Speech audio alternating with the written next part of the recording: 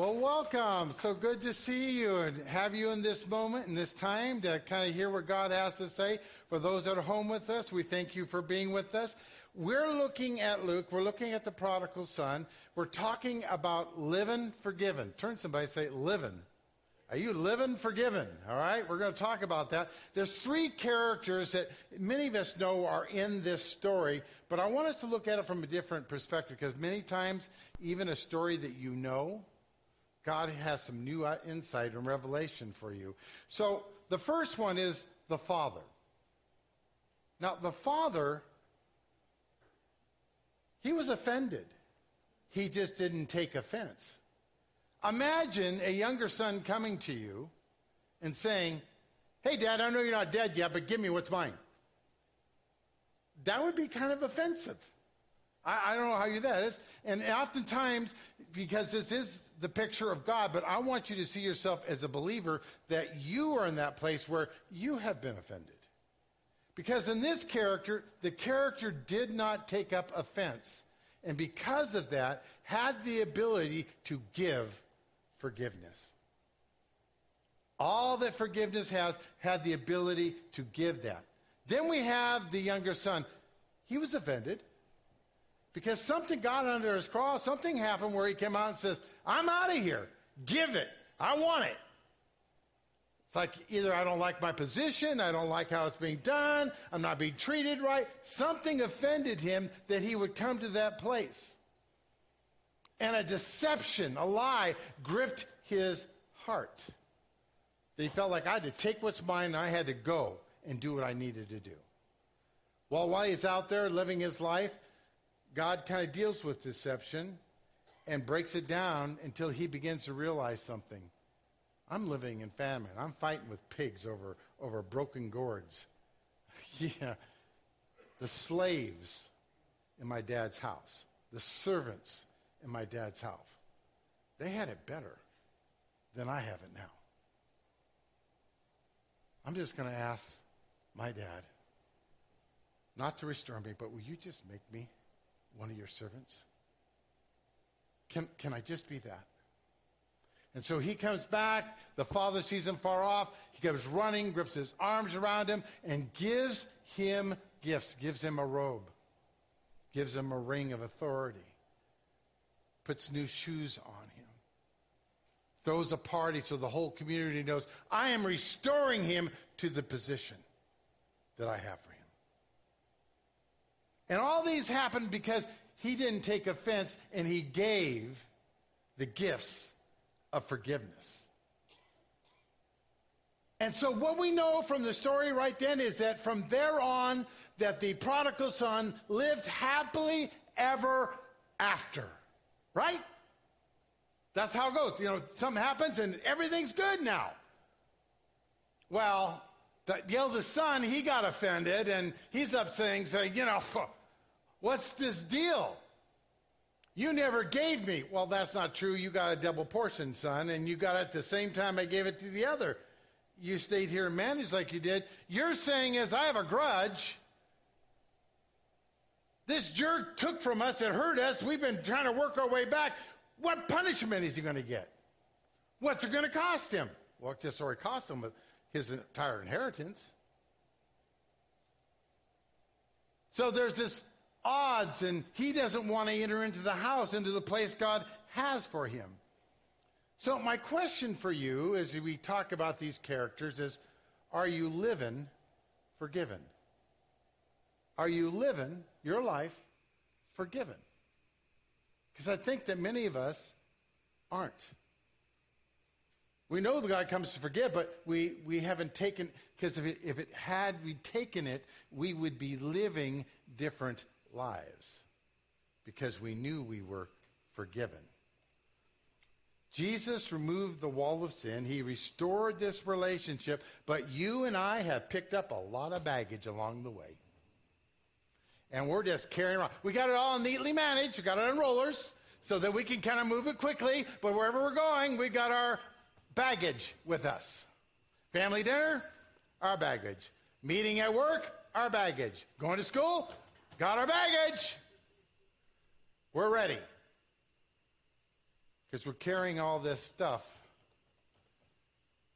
because we don't know we've been forgiven. And, well, there's some people that we need to hold accountable because they got some things to take care of before we forgive them. And so we got this baggage that we have. 1 John 1:9 says, if you confess your sins to him, which is God, to Jesus, he is faithful and just to forgive us, to cleanse us of every.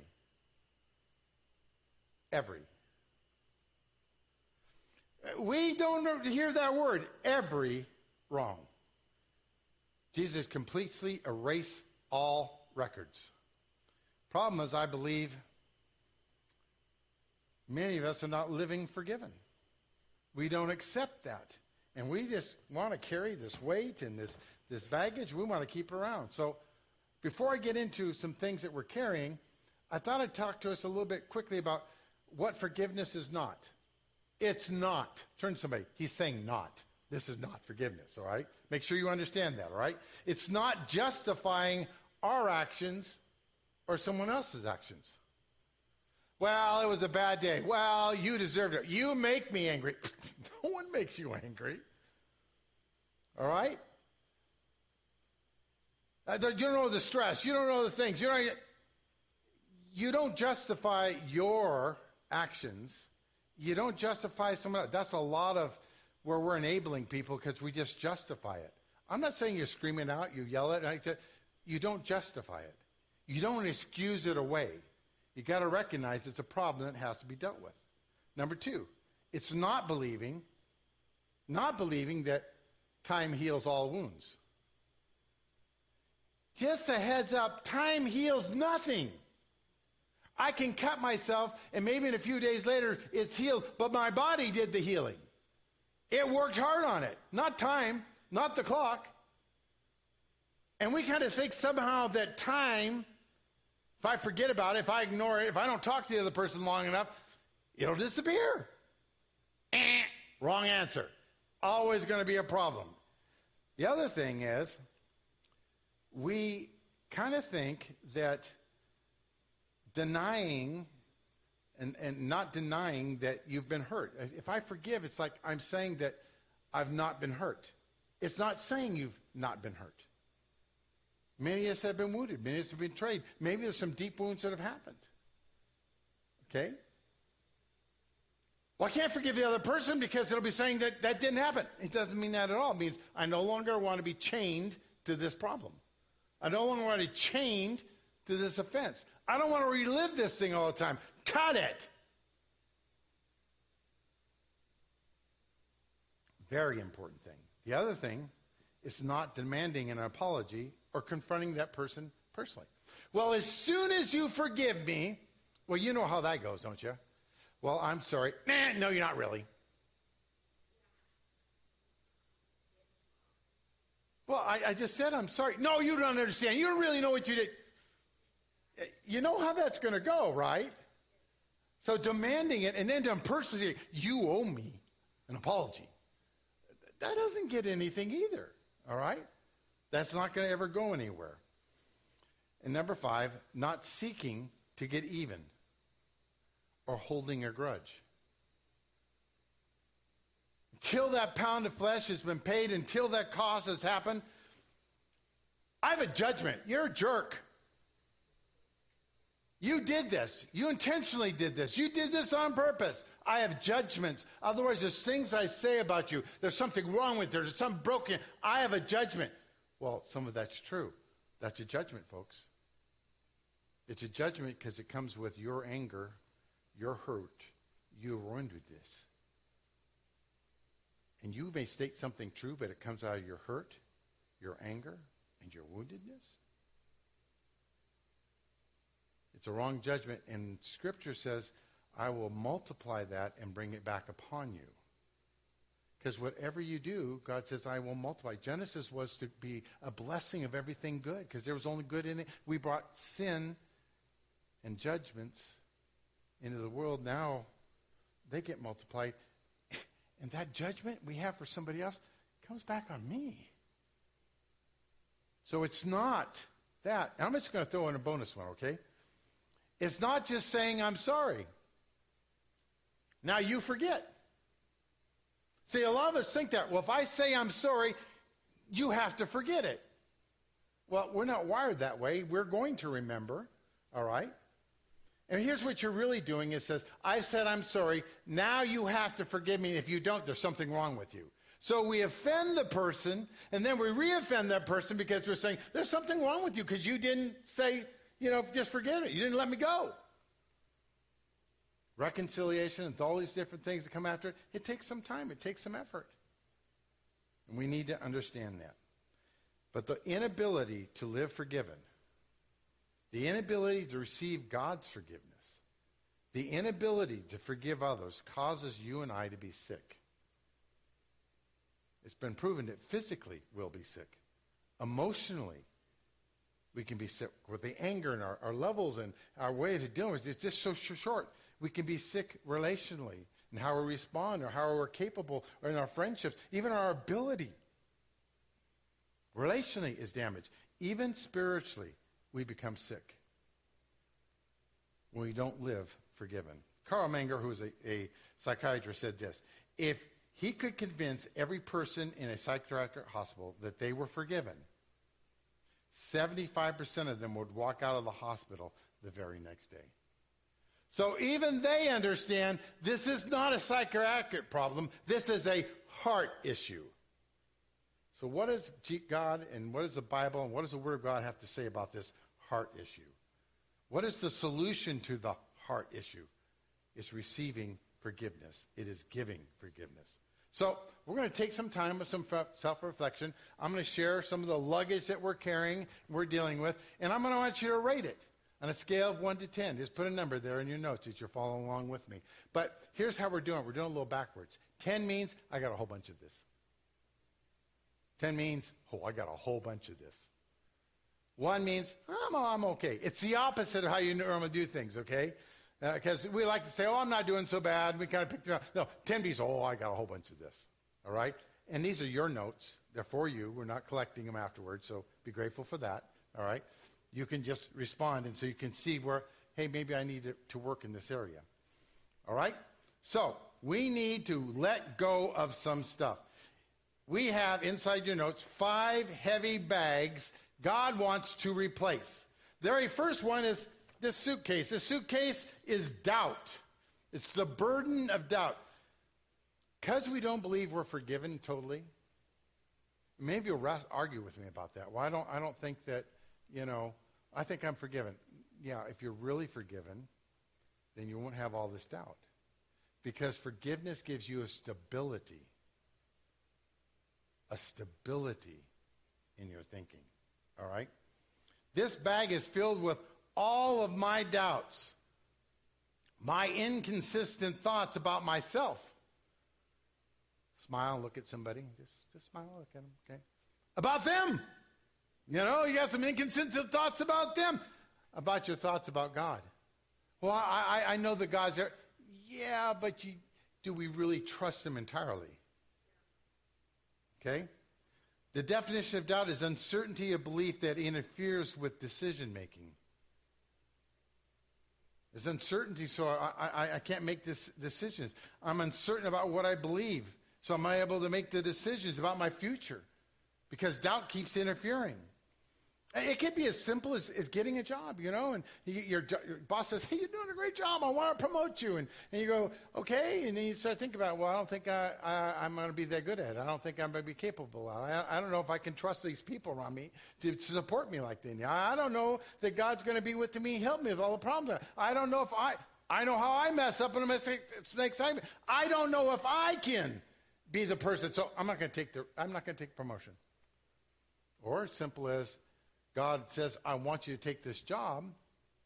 And God is saying it's what you need to do because it fits your gifts. It's what you need for your future.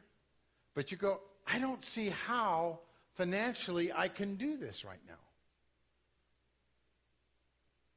We're doubting God. We're doubting, well, maybe he'll be mad at me about something. Maybe there's some stuff that, I'm not quite sure about our relationship with God, that he's going to be there for me. I know you're telling me, God, but I'm not sure because I don't know how it's going to work, so I'm going to do it my way. That's how not knowing you're forgiven affects you. And we're not living forgiven. You have doubts whether God's going to take care of you. President Roosevelt said this: the only limit in our realization of tomorrow will be our doubts of today. This bag is full of doubts about ourselves, about our abilities, about others, about God. You doubt that maybe even God exists. You doubt God cares. How many times have we said, God, where are you? We doubt that God will forgive everything. Because if I actually stand before God, will he have forgiven everything? Or is there going to be that one item I still remember? Doubts. Can I trust God? Will he bless me? God doesn't want you to live your life wondering. He wants to remove doubt. Here's the whole thing. As Christians, and the very thing, I don't care how long you've been a Christian, if you have doubts about whether or not he has forgiven you, about your foundation, you'll get so far and Satan will knock you down. You'll get so far and Satan will knock you down. A circumstance, it will happen every single time because your foundation is not firm in that forgiveness. It's important to know that and to have that forgiveness. It's a security. God says, I want to replace your doubts with security. Write that down. Security means I know for certain. Hebrews 10, God says, I will never again remember your sins and your lawless deeds. Now, when sin has been forgiven, there's no need to offer more sacrifices. And Jesus was the ultimate sacrifice, so nothing more needs to be offered. It's a done deal. It starts by accepting it. Someone asked me sometime, well, what if somebody accepts the Lord and then he turns from God and walks away from God and, what will happen to them? Same thing that happened the first time. God sought after you. God chased you to come to know him. He's going to chase you again. God will never, ever give up on you. That's what you need. So on a scale of 1 to 10, how much doubt do you have? Remember, 10 goes, I got a lot of doubt. A lot of doubt. 1, I'm doing all right. I got doubts now and then. Check our doubts. Make that mark. Now, I just want to let you know that this bag has lots of other bags because we've organized our life pretty good. And we've got all our stuff in here. And so in this, I got another bag that we have. And it's our backpack. And so we're carrying this stuff around here. It's our backpack. And on our backpack, we dealt with doubt. And now we're dealing with shame. We carry shame around. And shame is believing there's a remainder owed. There's something wrong. I know there's something I need. See, when you feel guilt and you experience that, it comes from your past, it comes from your mistakes, it comes from sin. Guilt is kind of this thing, like the legal term of culpability. You know that you're a part. You understand that. It's God kind of just letting you know, you're outside my will for you. Step back in. It's a red light. It's a warning. Shame is when you just keep letting it go and you go to a place, now you have a lie that you believe about yourself. I'm always messing up. I'm just not enough. I'm just, this lie. This is the way my life is. This is the way it's going to be. This lie.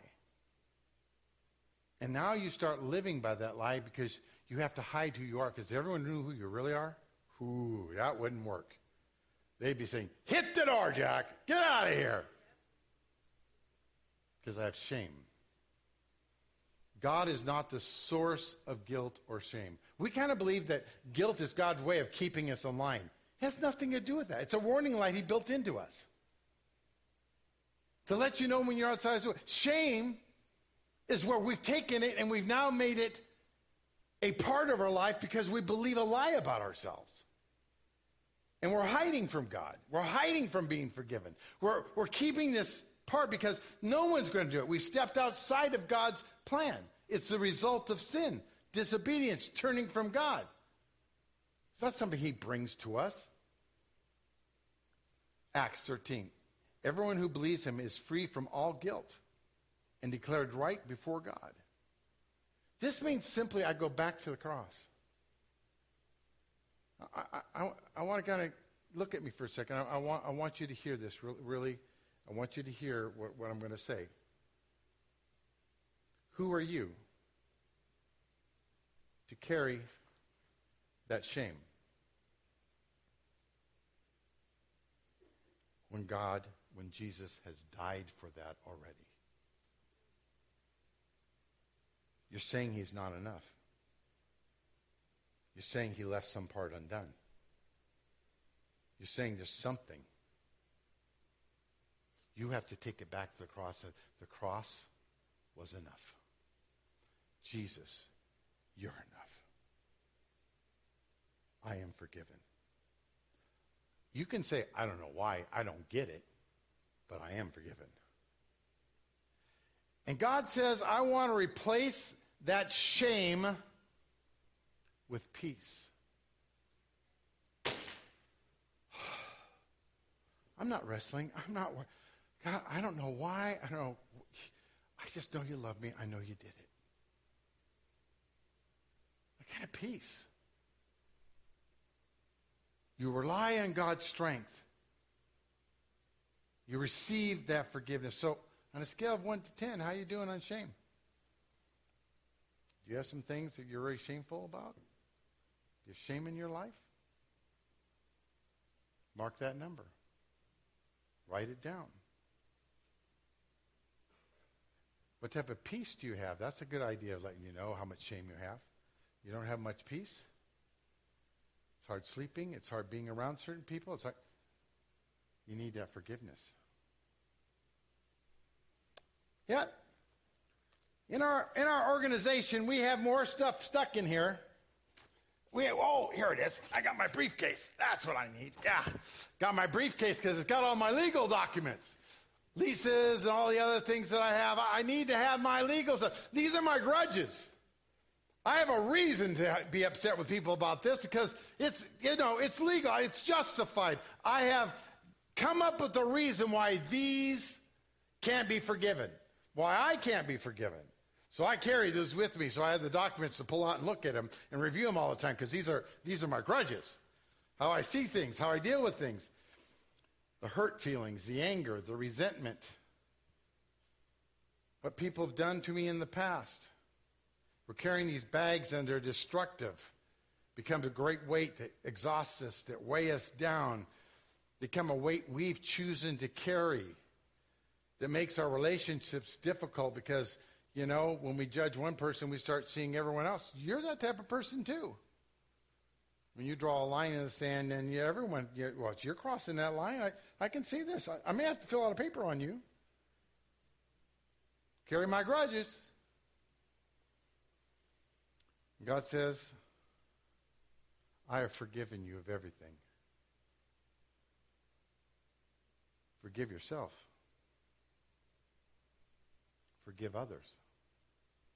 God says, I want you to stop carrying these grudges, and I want you to take up freedom. Can you imagine a day when you just didn't relive that video of that hurt? A night that you didn't have a dream about it? You weren't worried about a conversation and somehow them going into this territory and discussing it, meeting a certain person and feeling the reactions? God says, I want you to have freedom. I want to replace it with freedom because I want you to live forgiven. You got to let go. You got to let it go. It's for you. It's important. And God will release these grudges. He'll release them. Remember, you're carrying the weight, not them. The reason we keep grudges is because we think somehow it'll make the other person carry the weight. What becomes difficult in all of that is that we find out they don't even remember. They don't even care. They're not even worried about it. But we are. Imagine that somebody has thrown a treasure overboard. and you see it and you jump off and you're trying to get this precious treasure and it's going down and you grab the handle and you get it. Okay, I've got it. And you're trying to go back up, but you're realizing this is too heavy. And it's dragging you further and further. At some point, you have to make a choice. Do I follow it till I die? There's nothing left in me? Or do I let it go?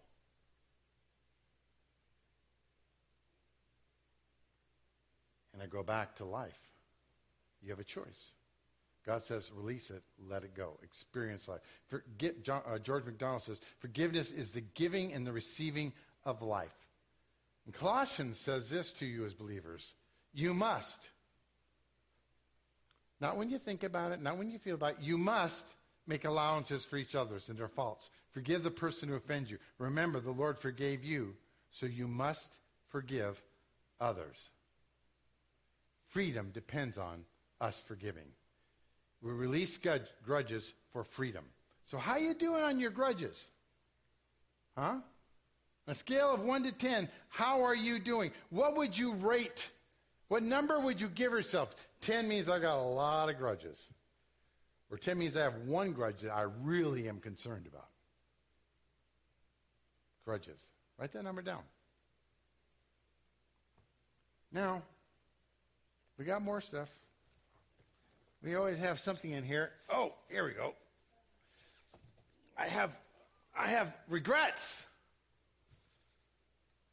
These are the things that I know I get, and it's like, if I'd only done it differently. If I'd only, if I'd made this choice back then, and it's a regret.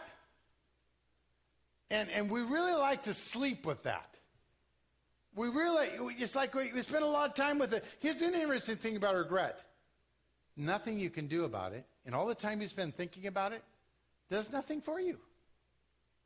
It hurts you, it harms you, makes you focus towards your past, and you're not focused towards your future at all. You can't even see things in the future because you only think of the past. And God says, I want to get rid of those regrets. I want to do something in your life. I want to change you so that you're not locked to that regret. I want to release you. Regret is defined as sorrow aroused by circumstances beyond one's control or power to repair. It's beyond you. You can't do anything about it. Regret is worthless. It does nothing for you. But we love sleeping with it. You carry it. You're thinking about it. It's always the what ifs. Romans 4:7 says, oh, what joy for those whose disobedience is forgiven, whose sins are put out of sight. The Bible says mistakes, sins, missed opportunities are put out of sight. You're forgiven. It is done away with. Are you seeing that God offers mercy every morning?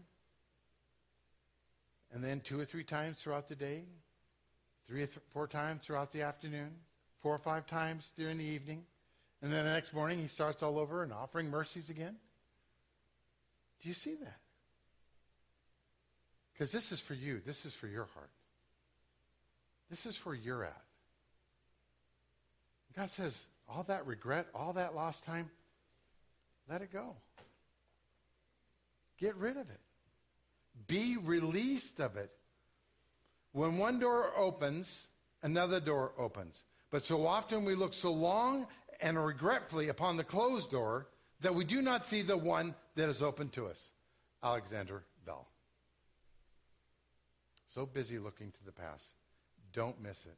My mom, when she was 15, she got pregnant with me.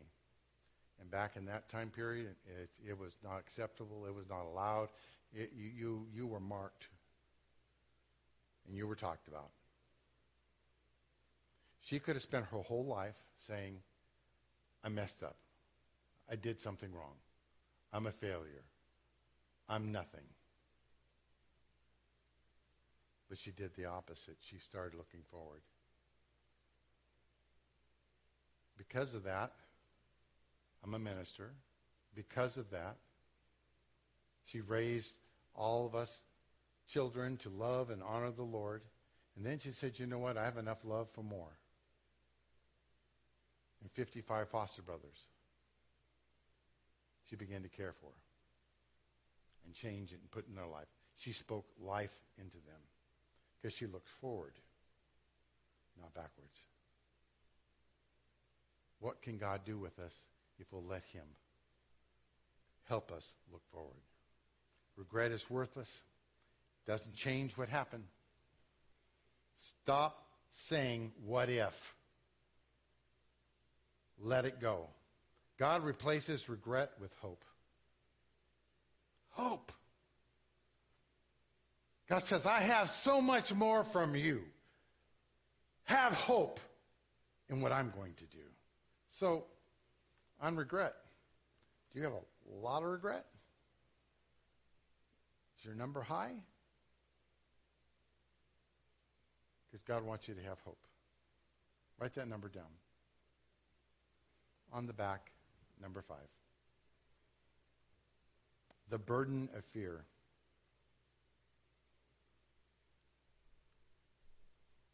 The burden of fear. It causes us not to see the truth. It causes us to worry about things that are uncertain. When your forgiveness is certain, when your God is for you and he's forgiven you and you know he's going to be there for you, it overcomes fear. Doesn't mean you won't have fear. It means you can walk through it. You don't have to carry the weight of fear. Being afraid, we're afraid to step into the future. We're afraid that we've missed our time. We're afraid of looking foolish. We're afraid of being successful. We're afraid of financial situations. We're afraid of commitment. We're afraid of not finding a spouse. We're afraid of finding a spouse and then losing that spouse. We're afraid of death. We're afraid of living. It's amazing how it is with us. No matter where we're at, we can be afraid. We can be paralyzed. It can be heavy. It can be overwhelming. And God says, I want to replace that fear with courage. Courage is the strength to go forward. What I get out of this, it's all right if we have fear. It's not good that we stay in that place of fear. And we can't get anywhere until we step into the fear. You can pray all you want, God, let the fear go away. It's not going to happen. But when you step, it's like this invisible wall. You step through it. And God will help you in that. But so many of us, we prefer to camp out with fear. This is a safe place. I like this place. I know this place. I don't have to worry about things being different. This is good. It may be totally unhealthy for you. It may be totally damaging. It may be totally destroying the family. It may be totally destroying all your friendships. But I like this. We're going to camp here. And God says, you know what? I need you to get rid of this. I need you to let this go and let me replace fear with courage. As the worship team comes. When God asks you to take the next step to a place you've never been for, a place that's uncertain, you don't know about, are you paralyzed by fear? What ifs and all the different things? Because you don't know that God is going to help you. God is going to be there for you. God is going to walk you through it. God has charted your course. He's showing you. And he says, you take the next step, I'll show you the way. Where's God asking you to step out of your comfort zone? It could be as simple as joining a growth group so that there's other people that can walk you through and guide you and direct you in that process. It may be just simply inviting others and saying, hey, you're afraid of that, but inviting others, you can find that God will change their life like he's changed you. It's probably to accept forgiveness from God. It's probably to give forgiveness to somebody. Because we're not sure how we'll go or what will be said, or it'll be awkward, or we're not sure their response, or we've judged them and we're pretty sure they're a jerk and it's never going to work out.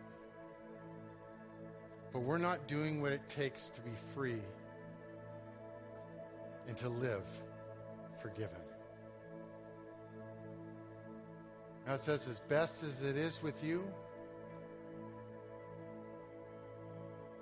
as much as you can, Do what you can. But I want you to live forgiven. I want you to live in the power and the stuff that I have for you. So let go of this and have courage in what I'm going to do. Our biggest fear is death and what will happen when we die. Someday we're going to face God and we're going to be face to face. I'm bringing this up because it's a fear. God says, I don't want you to be afraid about your future. I don't want you to be afraid about my love for you. I don't want you to fear all these. I don't want you having doubt. I don't want you carrying shame. I have forgiven you. I don't want you worrying that someday you're going to stand and there'll be some thinking you haven't thought about and remembered and, oh, you're out. I don't want you to have that. I want you to know how much I love you, how much I care for you. The joy you should be living with. 2 Timothy 1:7, for God has not given us a spirit of fear, of timidity, but of power, love, and self-discipline. So on a scale of 1 to 10, where are you at in fear? Are you afraid of being before God? You should not be. He says, believe in me and I will do so many things. Accept my forgiveness. Why are we carrying around all these bags? Hebrews 12:1 says, we are surrounded by a huge cloud of witnesses to the life of faith. Let us strip off every weight. Let's get rid of it. You can't be running with luggage. Get rid of it. Let go. Especially the sin that so easily hinders our progress. Run with endurance the race God has set before us. God's forgiveness and power. Do you want to be doubting everything, or do you want security? You want to know what he's about. Do you want the shame? Knowing things that you've done wrong, and do you want God's peace? Do you want grudges? Judgments? Things to be done a certain way, or do you want freedom? Do you want regrets dragging and hitting at your feet continually? Or do you want hope? Do you want to keep living in fear of what people say and what's going on, and fear of whether I'm going to do it right, fear of the next thing? Or do you want to have courage? I just want everyone to bow their heads for a second, and I'm going to challenge you to let God work in your life to cause you to let go of some things and to release them, to receive forgiveness, to live the life He's called you to live.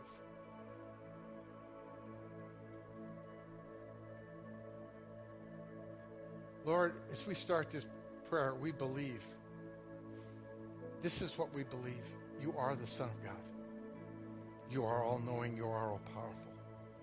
You are all-loving. You have prepared a way between you and the Father in a covenant that you have made that we can't mess up.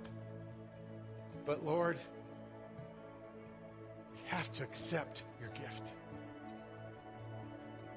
We have to take it. We have to receive it. Times we've got to speak it out. I am forgiven.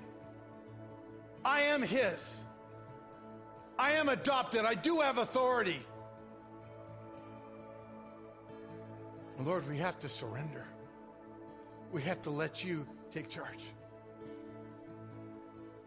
And we do have to say a prayer. We do have to express it. We have to say, God, hear my words. So right now, where you sit, this isn't just salvation. We're talking about your forgiveness. We're talking about you forgiving somebody else. We're talking about your forgiveness from God and receiving from it. We're talking about forgiveness. And you say, God, I know you can fix this heart issue. Tell him that in your heart. Say it out loud. God, I know you can fix this heart issue.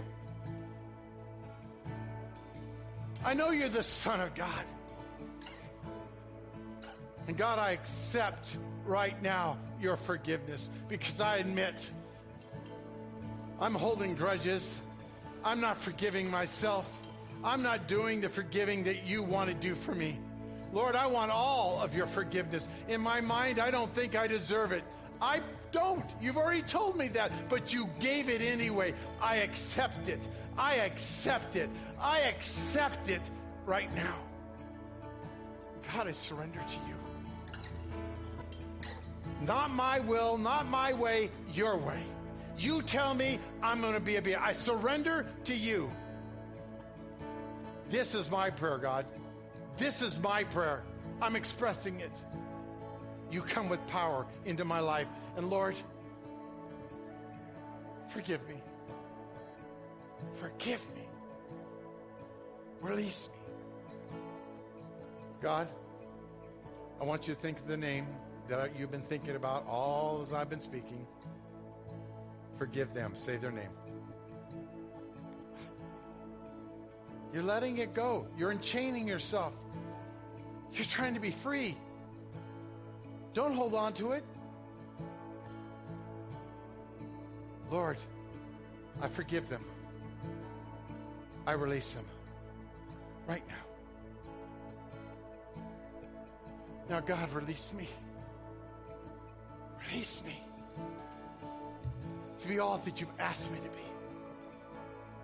God, some of this I don't even understand. It's going to be kind of a daily thing I'm going to have to keep working on because you're releasing judgments. You're releasing things. But God, I'm trusting you in your name. Amen. Will you stand with me right now? We're going to sing.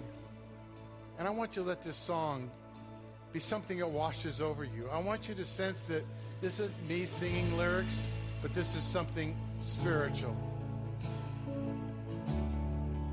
God, your innocent blood, your innocent life set me free. I want all you got, not just forgiveness. I want your authority. I want your ring. I want your robe. I want your shoes. More God. Trading the crown for the cross, willingly die, your innocent life paid. Say those words. Make it a prayer. Counting your status is nothing. The King of all kings, kings, Come and wash me. washing my